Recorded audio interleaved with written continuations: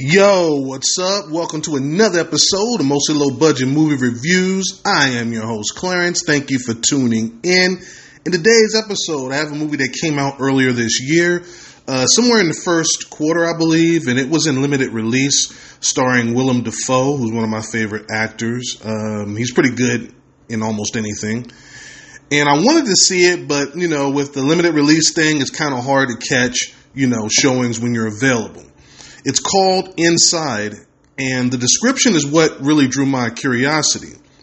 So let's get into it. What is this one about? Well, we start out with Nemo, that's Defoe's character, breaking into a luxury high-rise apartment. Now, once inside, he radios the crew outside, and they state he has X amount of time to finish. Now, he's in there to steal some artwork, but specifically one piece. Spoiler free, he is ready to leave and things go wrong and he gets locked inside. And that's where I'll stop, because from there we watch as he tries to escape and we find out even a high-priced luxury apartment can be a dangerous situation and push your survival skills to the limit. So what did the pros think? Well, they came in at a 63% on the Rotten scale, on about 115 reviews, with the audience at 40% on over 50 reviews. But what did I think? Well, let me start with the positives. And this is one of those movies that solely depends heavily on the lead, since he's primarily acting alone for pretty much all of the movie. For example, Tom Hanks in Castaway. Huge portion of that was just him on the island with the volleyball. Here, it's Defoe versus the apartment. And he's all in. He's giving it his all. You really do feel his every frustration, discomfort, pain, relief. And he does all of this with very little dialogue. He takes us on this journey through all of this with his facial expressions and mannerisms. And he does a really, really good job. However, the other part of this is the apartment. Now, when I read the description stating he needs to use his cunning and invention to survive, I was thinking, well, maybe there's some kind of traps in there or something. Otherwise, how can you be in any kind of danger in what looks to be like this super posh apartment? With all the most up-to-date, technology, gadgets, everything, surrounded by this expensive decor and artwork, how in the world do you make that environment dangerous? And sure enough, they did an excellent job conveying how even the most luxurious of places can become a prison. And, spoiler free, let's just say that all the normal conveniences of home that are taken for granted come into question here. Now, just think about this. Locked in a space for days, weeks even, in an environment where even the most basic of needs are hard to come by. Now, I know that sounds strange from the environment, but you'll see when you watch it. And I did like the ending as well, with the final message to the owner of the apartment before the credits roll. However, I do need to get to these negatives. First and foremost, it's just way too long.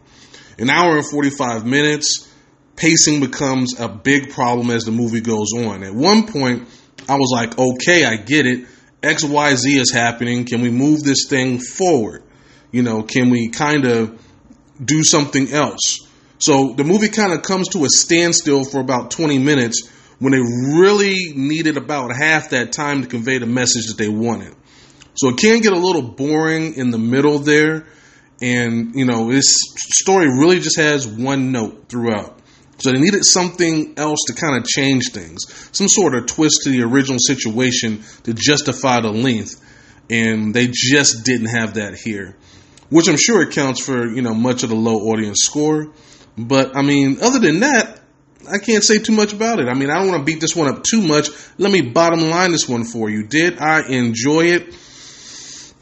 And I'm going to say yes, and put this one right at a 60% on the Rotten scale.